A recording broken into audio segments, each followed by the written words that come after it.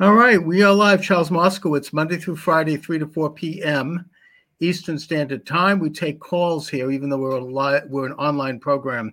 617-396-4958 is the number. 617-396-4958. If you'd like to chat with us, we're at rumble.com/Moskowitz. Brandon Straka is my guest from Walkaway. Brandon, thanks for joining me today. Thanks for having me. I've been wanting to talk with you for quite a while. I admire your work. I guess my first question is that, given the fact that you were liberal and that you gave an objective look at President Trump when he was in office, and you began to see that everything didn't add up in terms of how the media was covering him, which made you, as an honest man, decide to think differently about it. It must have been I can only imagine how discouraging it must have been to have to go through the events that you went through at the delegation assembly, of course, January 6th, which is an event that happens every 4 years, and it's a time when the new president is confirmed by the delegates. So I just want to start there. I mean, what was it like? How do you feel about all of that? How was it? It has been horrific. It continues to be horrific. It's not really over for me yet. I went to DC on January 6th. I stood outside the Capitol shooting a video for 8 minutes, and then I uploaded that video to Twitter. And the next thing that happened was 2 weeks later, the FBI raided my house, got me out of bed, presented me with a search warrant, and took me to jail. The government charged me with 2 felonies and a misdemeanor, and threatened me with a 3rd felony of obstruction of Congress. And through that situation, I ended up taking a misdemeanor plea deal, and then spent some time in jail and 3 months on house arrest, 3 years of federal probation, a $5,000 fine, $500 restitution to the Capitol, court-ordered community service and mental health services. And I'm also now being sued by 8 Capitol police officers who I've never met in my entire life, who are working on the other side of the building before I arrived on Capitol grounds, who nonetheless are suing me for aiding and abetting assault and battery. And all of this simply because you stood on the grounds of the U.S. Capitol. You didn't even go in. Right. In spite of the fact that we now have just a fraction of the video finally coming out, thanks to Speaker McCarthy giving it to Tucker Carlson, and showing that people were ushered in. They were generally polite. I'm not saying everybody was perfect, but generally speaking, most people that went in thought that they were being allowed in because the Capitol Police were ushering them in, including the famous QAnon shaman, Chansley, where we now see video of him literally being escorted through the hallways. And, so the whole thing, I think that it's becoming obvious that this whole thing was not exactly what the public assumed it was. They kept reshowing videos of people charging into the Capitol constantly, like it was on a loop. And we also are getting more evidence that the ringleaders, such as Ray Epps and the guys up on the platforms with the bullhorns, and this other guy known as Ginger Gunn, who was the only person there with a weapon, they were never charged. They were never questioned. They were all walking free. While someone like yourself, who was there simply filming, and hundreds of others are still in prison, what's called a gulag, which accurately, without being charged, where they're being tortured, where in one case a man lost his eyesight, they're being denied medicine, and they're basically undergoing something that we would be more likely to expect historically at Lubyanka prison in the Soviet Union. That's a lot. Yeah. These, I will say the one thing that I hear a lot of people say, which is not entirely accurate, is that these guys are not being charged. So everybody has been charged. Okay. I mean, that is true, because that would be so flagrantly unconstitutional. It's even for DC justice, I can't imagine that would be allowed to stand. Now, I think very fair to say that people are being hideously overcharged. That's a truth, and people are certainly being charged for things that they didn't do, and expected to basically take plea deals and have to tango with the government on a lot of false accusations and a lot of accusations about their motivations and intentions. That's very big to the government, is basically saying, this person went with a motivation to do this, or an intention to do this, or an intention to do that. So they're being charged for an intention as opposed to an actual crime? Well, I think the whole idea is that there can't be a crime without intent, or that intent is a major factor in establishing a crime. So what they don't want is basically have this narrative that a spontaneous riot broke out, and that some people acted very badly on the spur of a moment, when their passions became inflamed. When they were egged on by these ringleaders who were possibly and most likely FBI agents, informants, assets, people, and the evidence for that is that they've never been charged. Ray Epps has never been charged. There's 7 videos of him, all on YouTube. Maybe YouTube's taken him down by now, saying we've got to go into the Capitol. He did this the day before the event, and who came up with that idea? What do you mean go into the Capitol? I mean, and then there's a video of him sitting there whispering something in the ear of one of the Capitol Police, and all of a sudden the doors are swinging open. Right. So anyway. No, it's like, isn't that something? Because I was actually accused of standing outside the Capitol and saying the words "go, go" to encourage people to go inside the Capitol, and that was part of the reason why they originally charged me with a felony. So it is very interesting to wonder why somebody who was screaming for 2 days, "Go inside the Capitol, go inside the Capitol, go inside the Capitol," is not really of interest to them. But when I allegedly said the words "go, go" out 35 feet away from the building, that was felonious in their mind. Right, whatever that meant. But right. the point is that on the one hand, you had them swinging open the doors and people just thinking that they were allowed to go in. And there's now video, as I say, coming out, thanks to Tucker Carlson, that shows that they were largely peaceful, and it goes against the narrative. And on the other hand, you had some of the Capitol Police acting violently, as in the shooting in cold blood of Ashley Babbitt and the stomping to death of Rosanne Boylan, and other events like that. There have been a couple of suicides now of young people who went into the Capitol just to be there.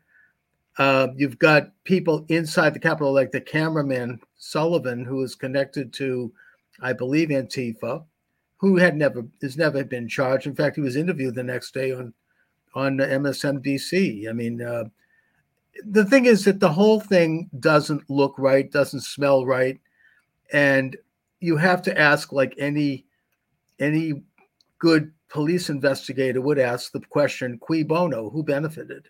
Who benefited was Biden and the deep state and the regime, because the assembly for ratifying the election, which happens every 4 years, it didn't take place. Instead, there were 7 states that were going, 6 states and possibly a 7th, that were planning on contesting the seating of their delegation. That's something that has happened going back to Jefferson, who, as president of the assembly, declared himself president of the United States. I mean, that's not new. It happened in 1824, happened in 1871.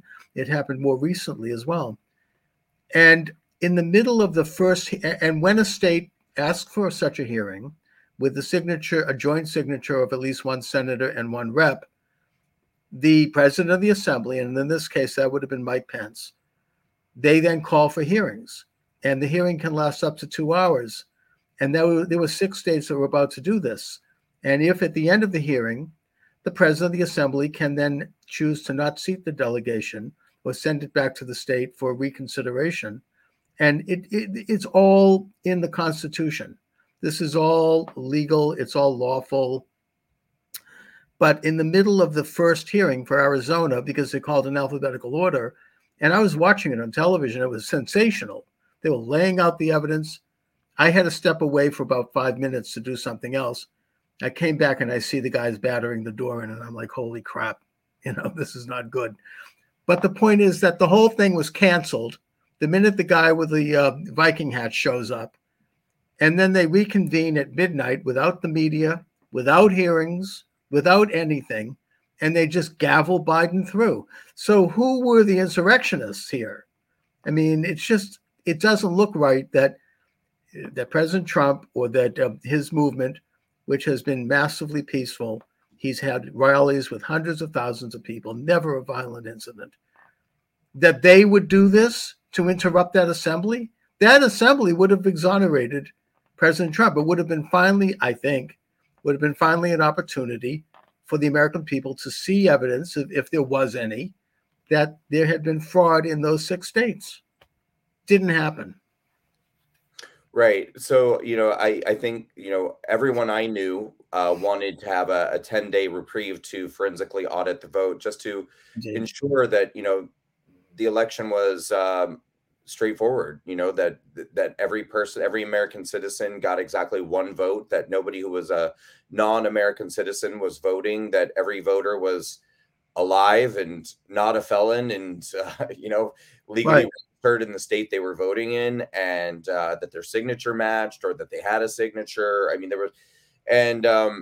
that's what we were there for, was to ask for the 10-day reprieve for a forensic audit. And that was disturbed by the disturbance at the Capitol and by, what happened next. So really the people who lost out the most were people on the right, Trump supporters, who wanted to kind of rally their representatives and say, we want to be heard.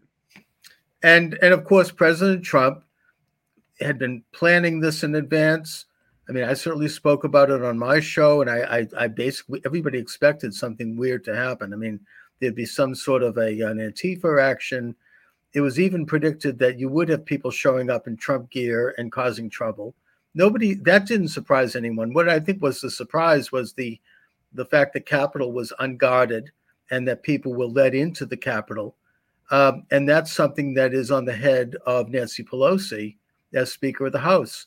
She was responsible for security at the Capitol.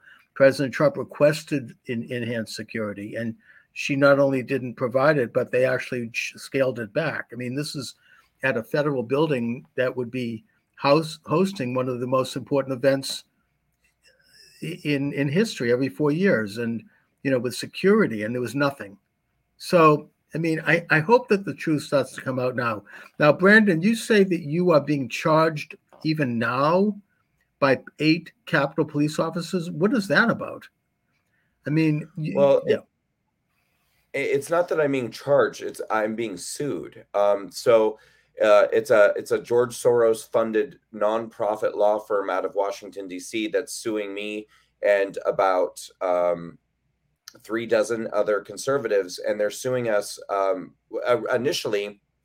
So they went out and found 8 Capitol police officers who are Black and brown people, and they were suing us under the KKK Act initially, claiming like a racial bias conspiracy, and that we attacked officers based off of their skin color and all of this nonsense. And but again, I mean, I want to first of all, I spent an entire year being investigated by the Department of Justice and the FBI. They had my phones, my iPads, my computers. They went through all of my text messages, my emails, everything. And at no point was I ever accused of or charged with any violent crime. So I was never accused of hurting anyone or trying to hurt anyone or anything like that. Nonetheless, they've decided to include me in this lawsuit. And so I'm now facing counts of aiding and abetting assault and aiding and abetting battery against 8 Black and brown Capitol police officers who are essentially alleging that I'm a white supremacist who was trying to hurt them. And, I'm forced to go forward and defend myself in this case. And it will be very costly and a very arduous and exhausting.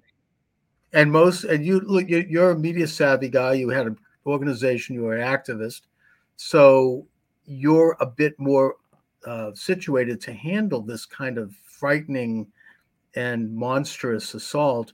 But a lot of people aren't. You have these little old gray-haired ladies who are being entertained and who are being accused, and they've never done anything in public. And we have average citizens, hundreds of them now being held in this gulag in the basement of this horrible,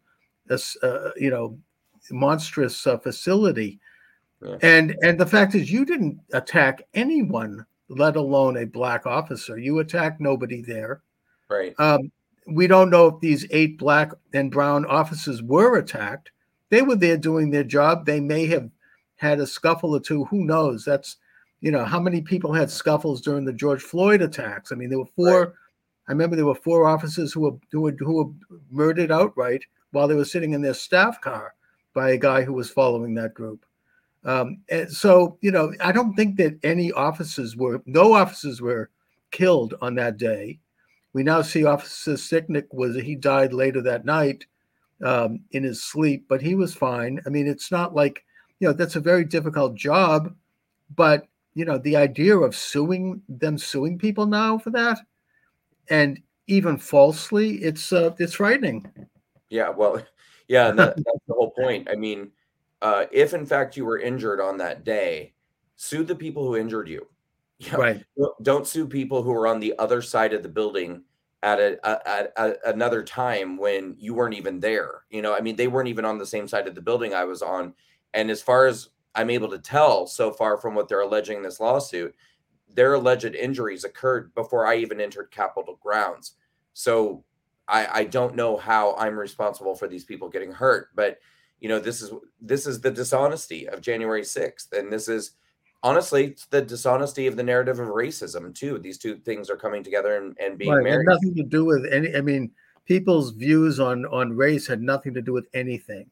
Right. That it's really irrelevant, and it's really a false accusation anyway that feeds into this whole, drama that people are spouting on the left, which is that somehow President Trump and people around him have something against black men and women, which is a goddamn lie. Right. And Trump, all of a sudden, he was a heroic figure among black people until he stepped off the elevator.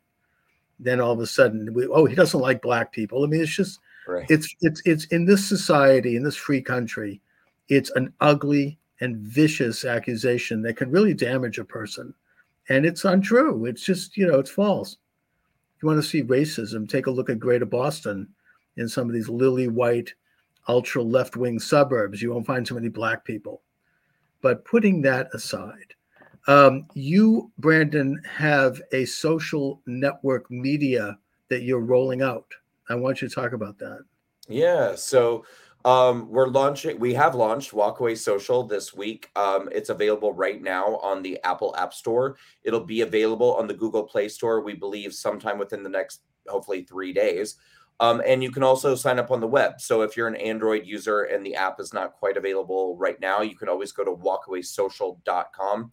And basically what this is a platform that functions very similarly to Facebook, but we've designed it to rebuild the walkaway community that was lost when Facebook banned us in 2021. So we had grown to over 510,000 patriots in the walkaway campaign, and we had tens of thousands of videos and written testimonials of people telling their stories about why they're walking away from the Democratic Party or why they walk with those who walk away. Mm-hmm. And all of that content was gone when Facebook banned us. So my team and I decided to build our own platform. It took an enormous amount of work and, in fact, 2 years to build, but we're finally there and we launched it. We have beautiful mobile apps. Like I said, they're available now on the Apple App Store. The Android app is coming this week, but you can sign on now at walkawaysocial.com. Please do. Everyone watching, please go to walkawaysocial.com or go to your app store and load the apps. They're really amazing. And you can, again, start watching the stories that are coming. We have dozens of videos that have come in just this last week of people telling their stories about walking away from the Democratic Party. It's really extraordinary. Well, I'm gonna sign up myself right after I talk to you, and it looks great. I'm gonna put a link. I'll put a link to it up on my website, charlesmoskowitz.com. How did Facebook justify taking down your site? I mean, and are you considering suing Facebook for that? We never got an answer to that question. basically, we got we all woke up one day, I think it was January 8th of 2021, and every member of my team were locked out of our accounts. We had a message saying we were permanently banned. And then the group was gone, and we started hearing from everyone the group was gone. And the message that we got was very extreme. It was unlike anything that any of us had ever seen before from Facebook. This wasn't something that said your account is suspended. If you feel like this is a mistake, click here, which oftentimes people get.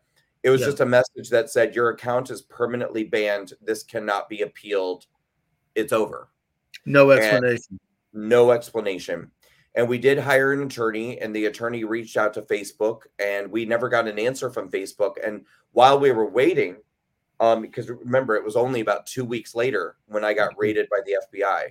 So when that happened, it was like my focus just became about what the hell is happening in my life and my criminal case.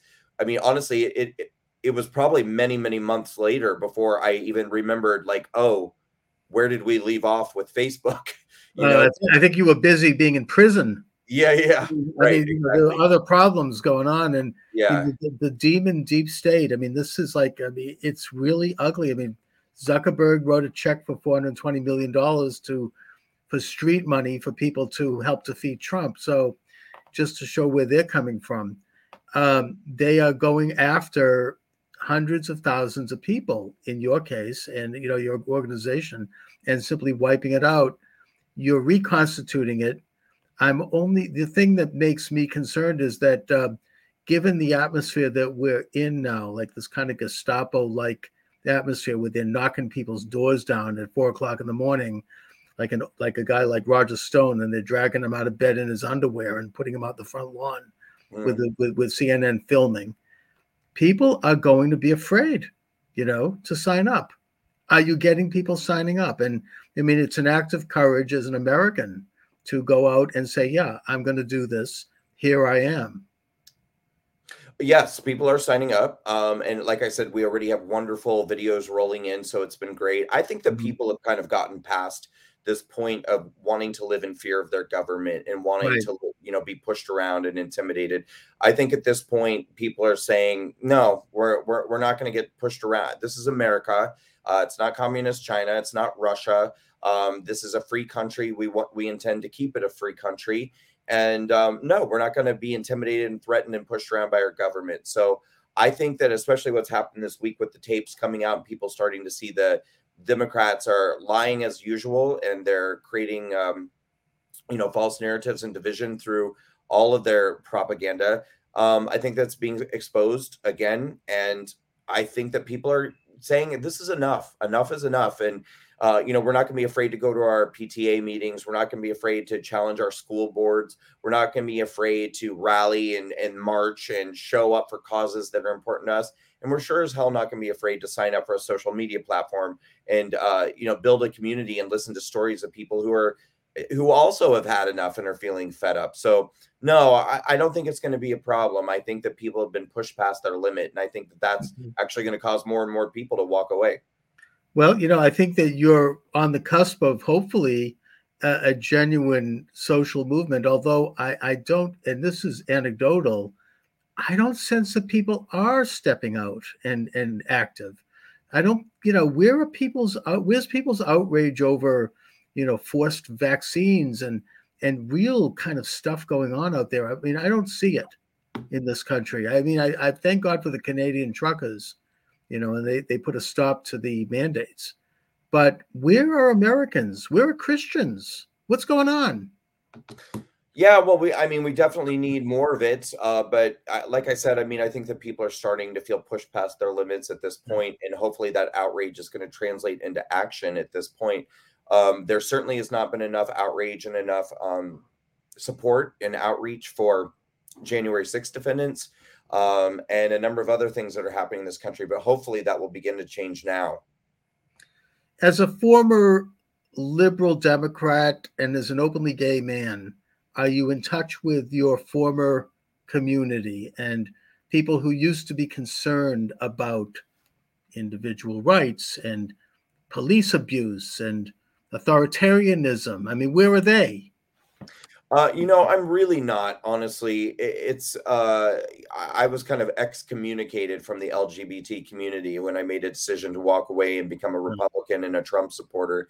So at this point, we're in a way kind of rebuilding our own community because there's a large number of minorities in this country who are leaving the left, whether we're talking about, Black Americans, Hispanic Americans, LGBT Americans. A lot of people are realizing that they've been lied to and betrayed and manipulated by the Democrats and the left. And so they're coming and joining Walk Away. And we also have a lot of LGBT people joining Walk Away. I would think you would. Yeah.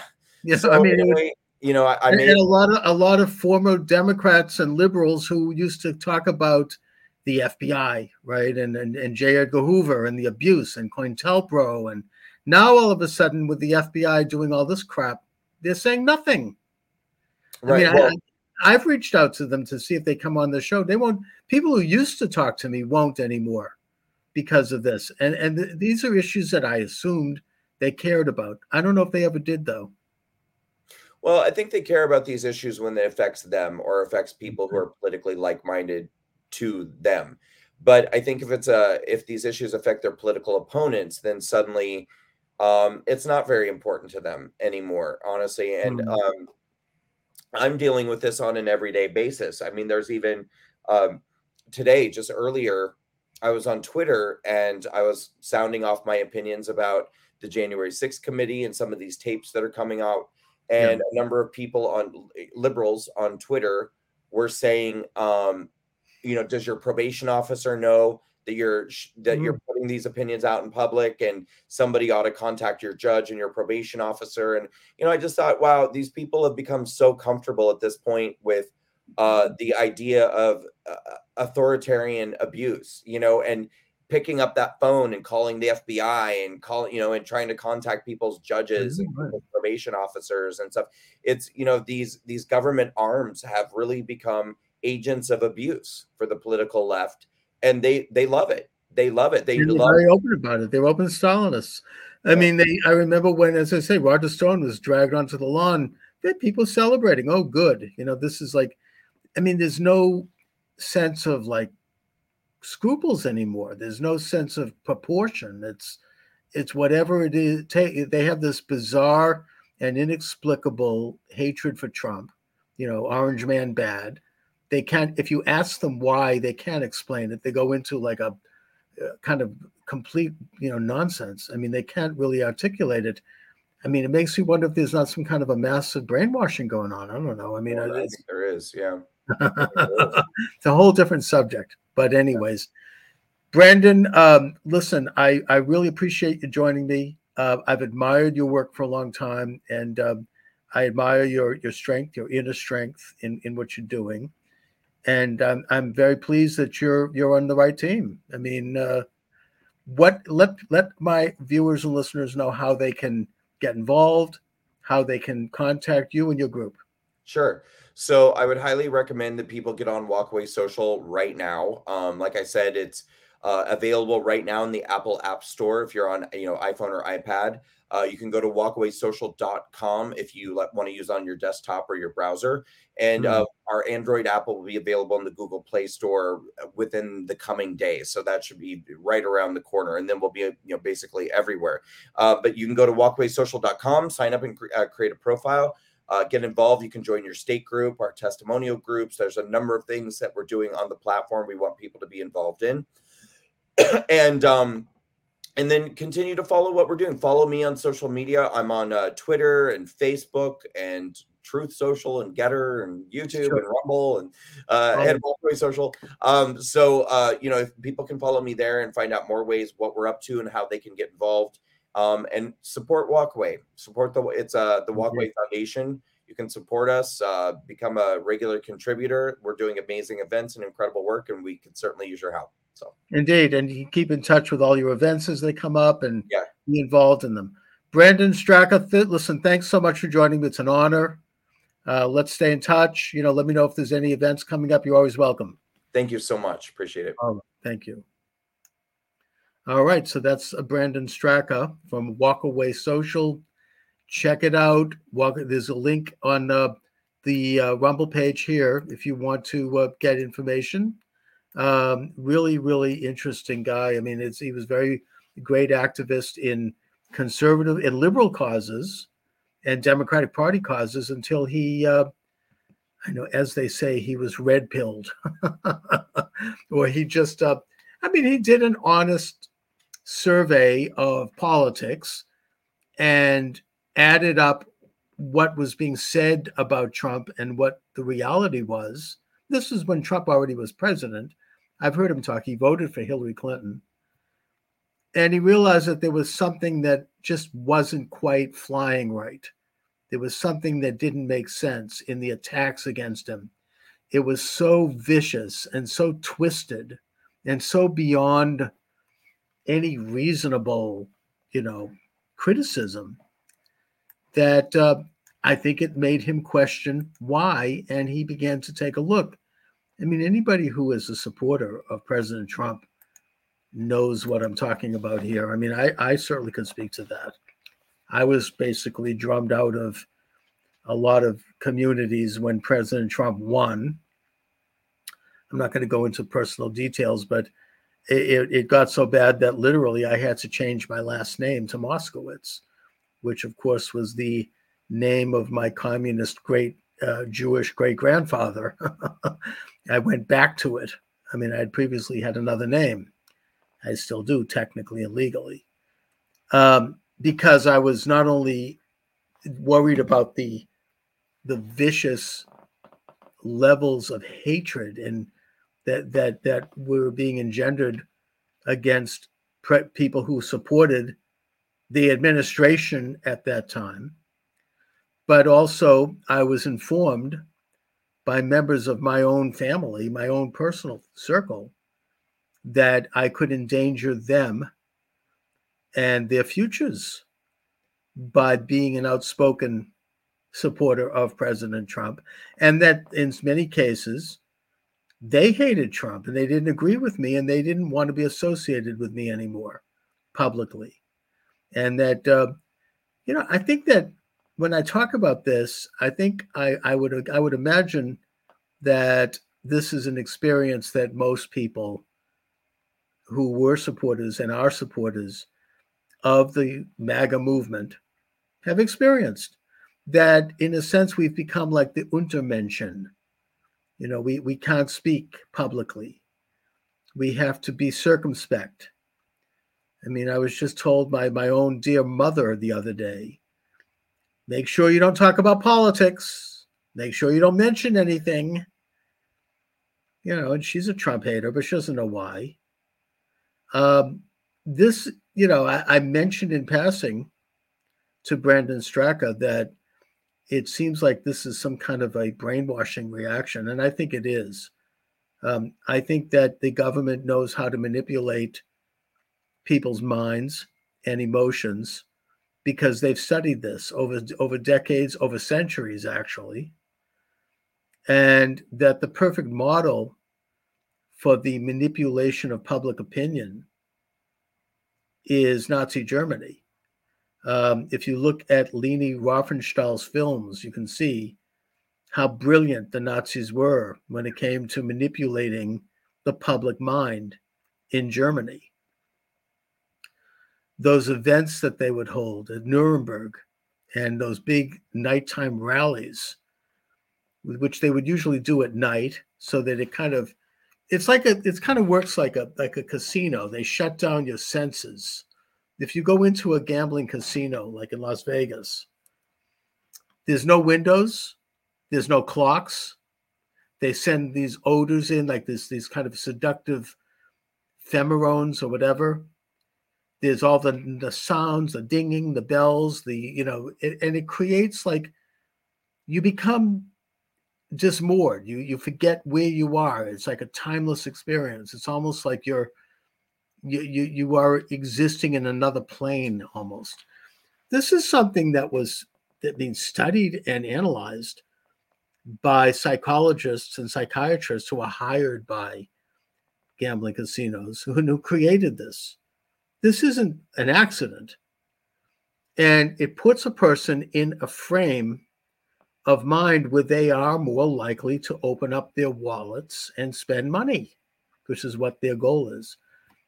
My contention is that the government, the establishment, the deep state, whatever you want to call it, what Michael J. Glennon calls the double government.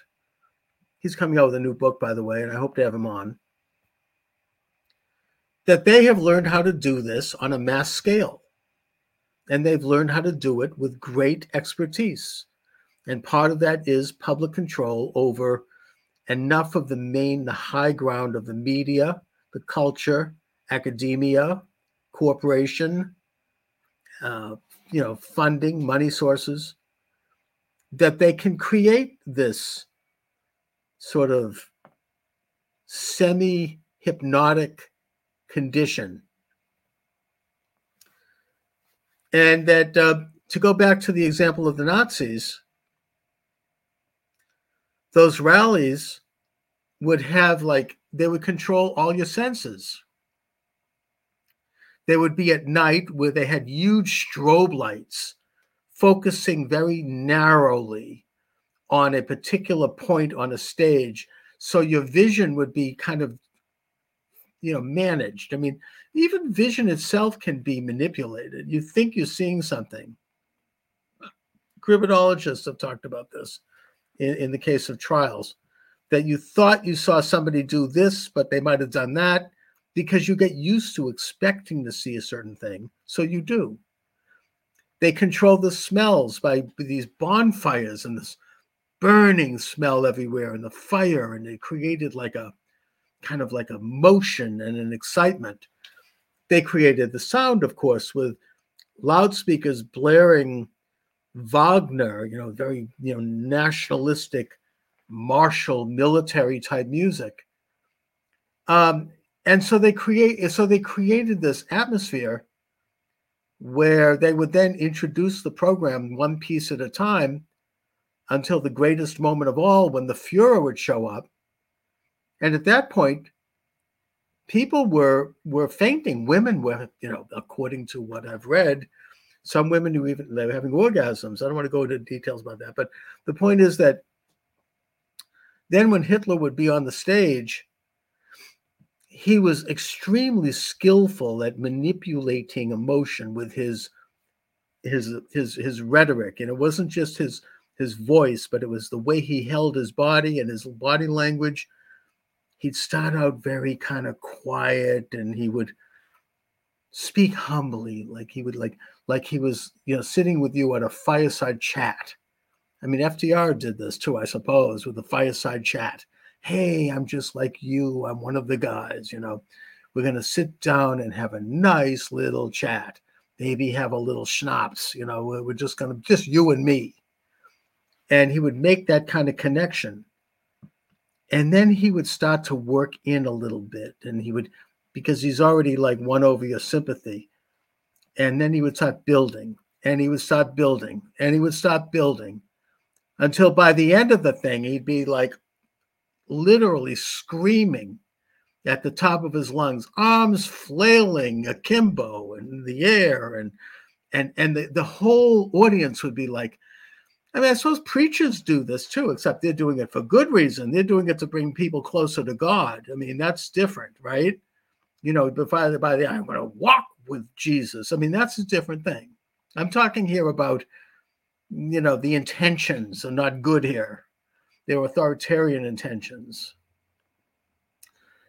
And that people in those conditions where they have lost, in a sense of individuality at that moment, they've become collective, right? I mean, the old communist word, that they are more susceptible to suggestion.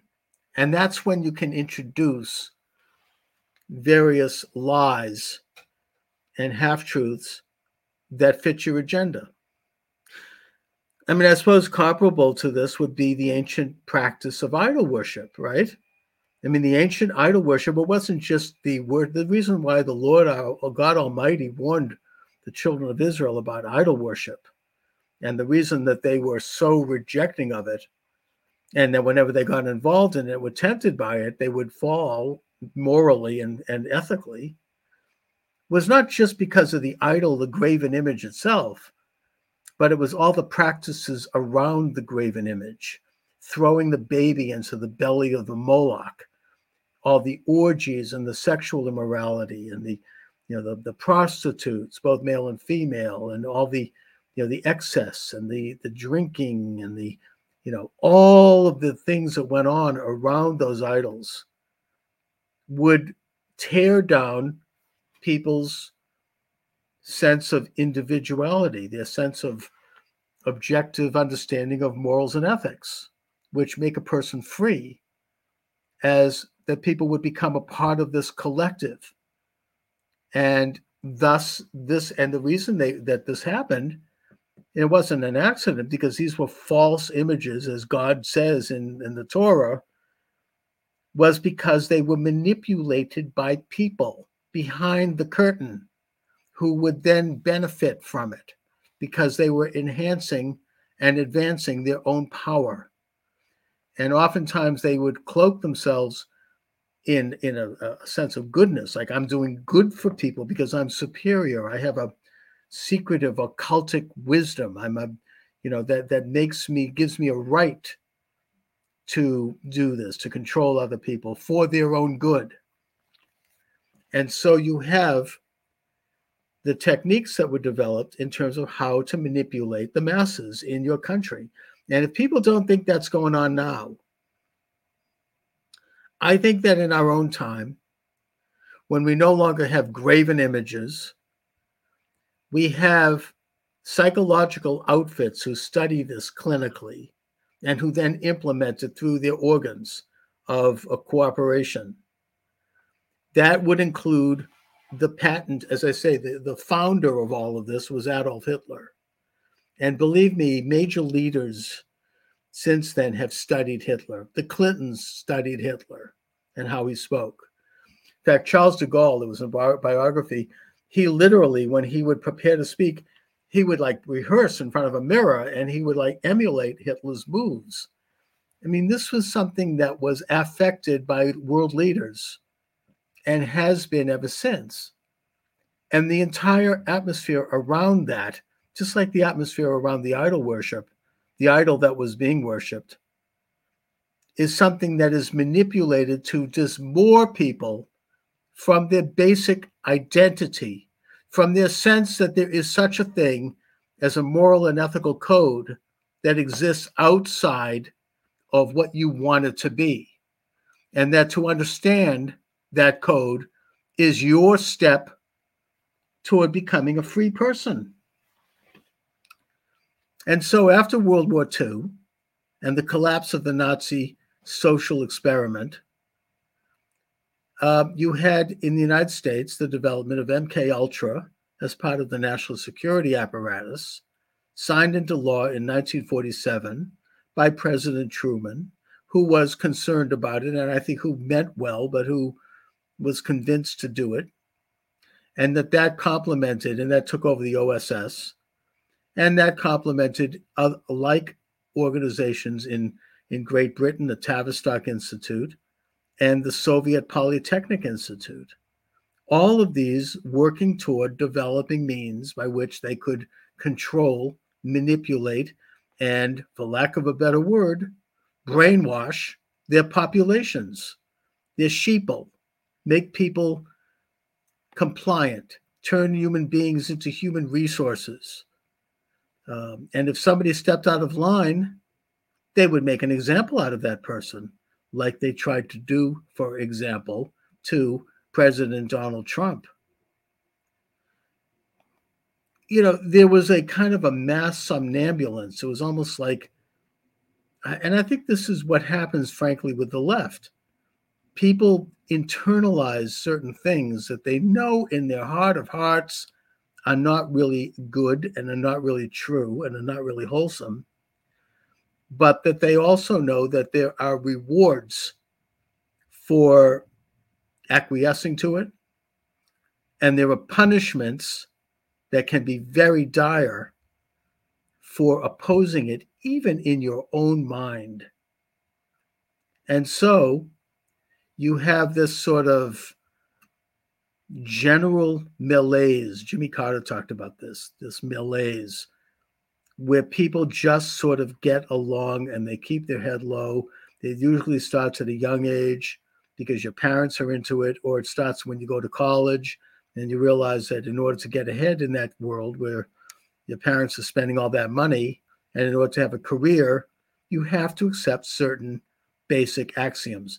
And I think a lot of times it's not even something that's really spoken of publicly. I think it's become psychological, it's become internalized. And so you're more susceptible to an agenda that is not in your own self-interest and that is not really progressive. And, they set up these phony oppositions like the Rhino Republicans, who are just Me Too to the Democrats. There's the uniparty, as Steve Bannon calls it, accurately. And you have like a kind of a quack opposition, and everybody sort of focuses on minor particulars that they differ on, but in the broad sense, they're all on the same subservient page. And I think that it is that social condition, which of course would have been anathema to the founding generation of Americans, that was put in place that allowed this deep state to demonize Donald Trump, because Trump came along. He was not supposed to win. He's independent. He's a businessman. He's not a hack. He's not a politician who spent his whole life compromising to get ahead. He can't be bought. He's already a billionaire. He doesn't need the money. He doesn't need to be made famous. He's already famous. He already had a high profile for 30 years before he ran. And he cannot be controlled. And so they had to point their direction toward him and demonize him, not just in the Mockingbird media. And when I say Mockingbird, I mean the church committee, which discovered that members of the media are literally taking satchels of cash in order to report on certain stories in a certain way.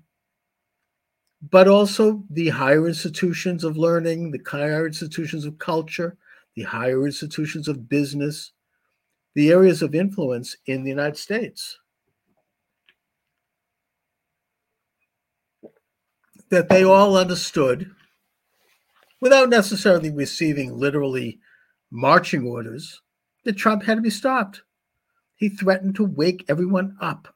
He threatened to return power, as he said in his brilliant inaugural, to its rightful owner, the sovereign people under God. And so they had to stop him, and they had to create these lies that he has something against Black people, which is complete bullcrap.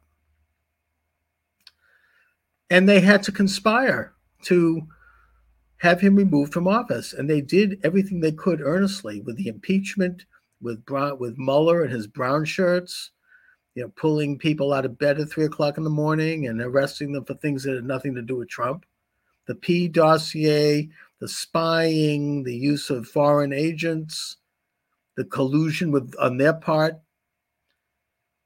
And they continued on it. And I think that the events that Brandon Straka got caught up in were a part of that. They had to stop the hearing at the National Assembly of Delegates, because that would have been the final opportunity for the American people to find out about what really happened at the election. We're not going to know in hard writing, because that was stopped. And of course, that action had multiple benefits. I think they would have liked to have taken it further and been able to have claimed that the people involved were, quote, insurrectionists, unquote. Because if they did that, they could have put a lot more people in prison, and they could have restricted freedoms across the board. And the American people would become much more compromised in terms of We, the people who derive our rights from the Creator and not from the state. But I think that they did not get all the way there, but they got substantially there.